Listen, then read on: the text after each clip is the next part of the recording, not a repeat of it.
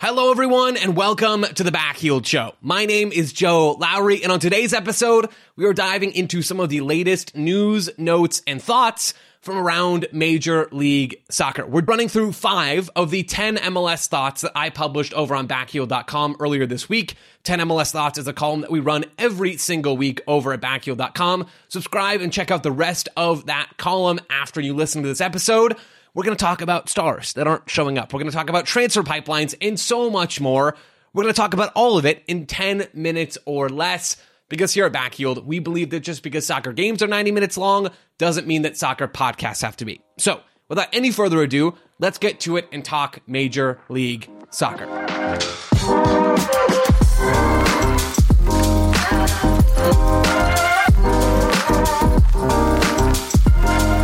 All right, folks, right off the top, we are digging into one of the biggest stories from around MLS.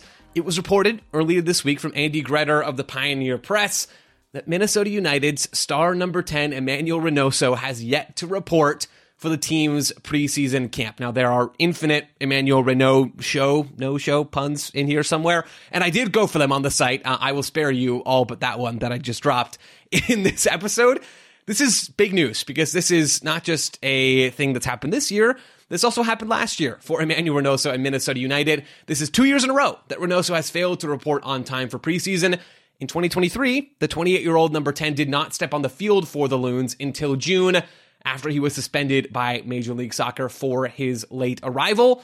Reynoso is a wizard on the field. He was elite in MLS last season when he was on the field in terms of creating chances, and has been ever since he arrived from Boca Juniors.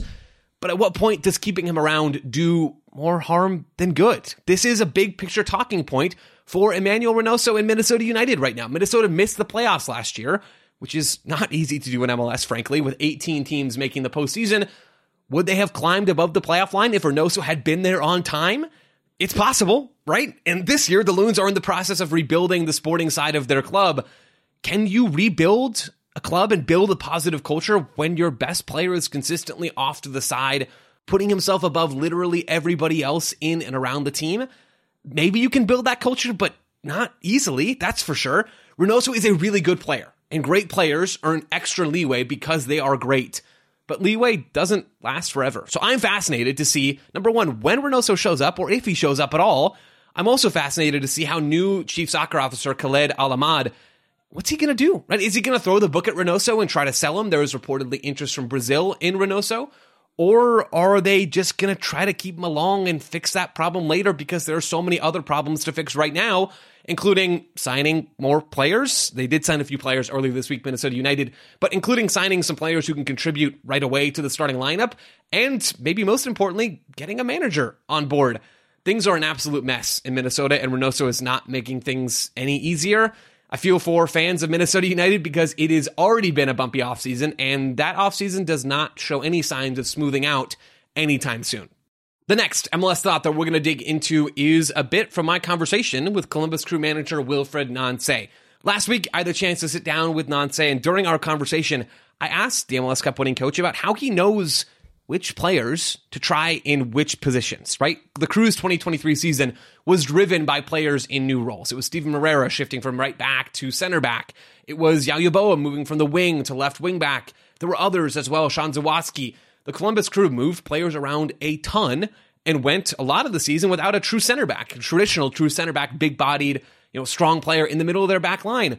So I asked Nancy, what's the secret to finding players who are ready for a new spot? And while he said there maybe isn't a huge major secret here, he likes to do things in training that get players comfortable in new spots. He said this, quote, "I like to do a practice sometimes where during one game, I'm going to ask the player to change their position. So the forward is going to be a defender. The defender is going to be a midfielder. The midfielder is going to be a forward. Why do I do that?" He asked. This is not just for the sake of playing. No, this is for them to understand how you have to give the ball to your forward, how you have to give the ball to their midfielder.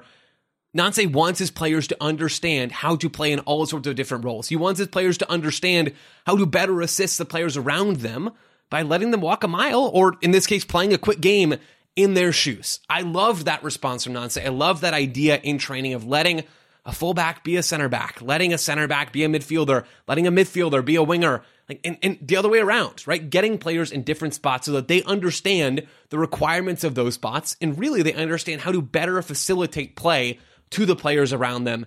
It makes a ton of sense. I was really impressed by Nancy and our conversation. There's more to come out of that chat over the coming weeks ahead of the MLS season. Nancy knows what he's doing, folks. There is a lot of logic, it seems to me, in his training methods. Let's move into the transfer market here, shall we? Atlanta United.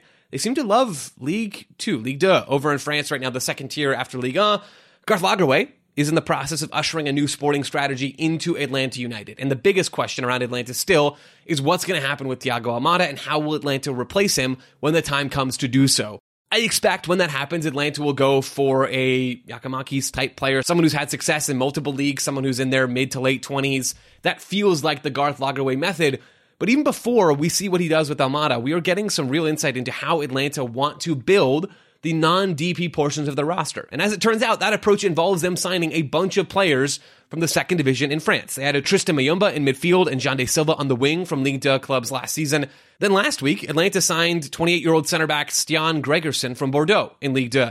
Gregersen will be the Miles Robinson replacement. Atlanta pretty clearly see value in Ligue 2, and they're not the only team to do that, by the way. Dennis Bouanga came from Ligue 2 after his Saint-Etienne team had been relegated. Andres Cubas came from Ligue 2 and over to the Vancouver Whitecaps, where he has been excellent. But it certainly seems like Atlanta United's rapid-fire moves from France have been deliberately concentrated. So far, their signings have hit. Muyumba and Silva were both really, really good to close out 2023. I would expect to see more players trod this second division in France to MLS pathway in the near future. And now one of the things I wrote about over on backheel.com that I want to get into now as well is what's the next market going to be? I think we're going to see teams continue to be smart in signing talent from underutilized markets, but one that's sort of in that mid-tier of, there have been deals done before, a few less than from the second tier in France probably, but it's not unheard of, is Belgium. I think more and more players are going to move from Belgium to Major League Soccer. Why? Well, because MLS teams can typically pay players more than teams in that non-Big Five league tier over in Europe can. So I'm thinking about Belgium and the top end of Scotland and the Eredivisie that isn't Ajax. I'm thinking about those kinds of leagues, English Championship, those leagues. MLS is pulling itself onto even ground with the top end of those leagues, slowly but surely. And I think along the way, we are going to see more MLS teams gravitate towards Belgium because those players realistically don't have to see MLS as a massive step down at this point.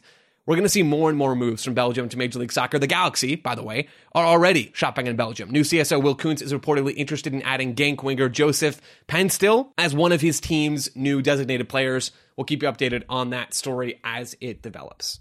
Finally, the last thing we're going to get to on this show is that MLS is back tomorrow. Sure, it's a preseason game. Sure, it's Inter Miami taking on El Salvador in a weird club versus country preseason game, but this is actual, real Major League Soccer action. I'll be watching this game tomorrow evening because I am broken inside. It's going to be streamed over on MLSsoccer.com. I am very curious, to zoom out a bit, if we're going to see a larger chunk of preseason games broadcasted across the league this year, because we got almost nothing last year until the week before the regular season.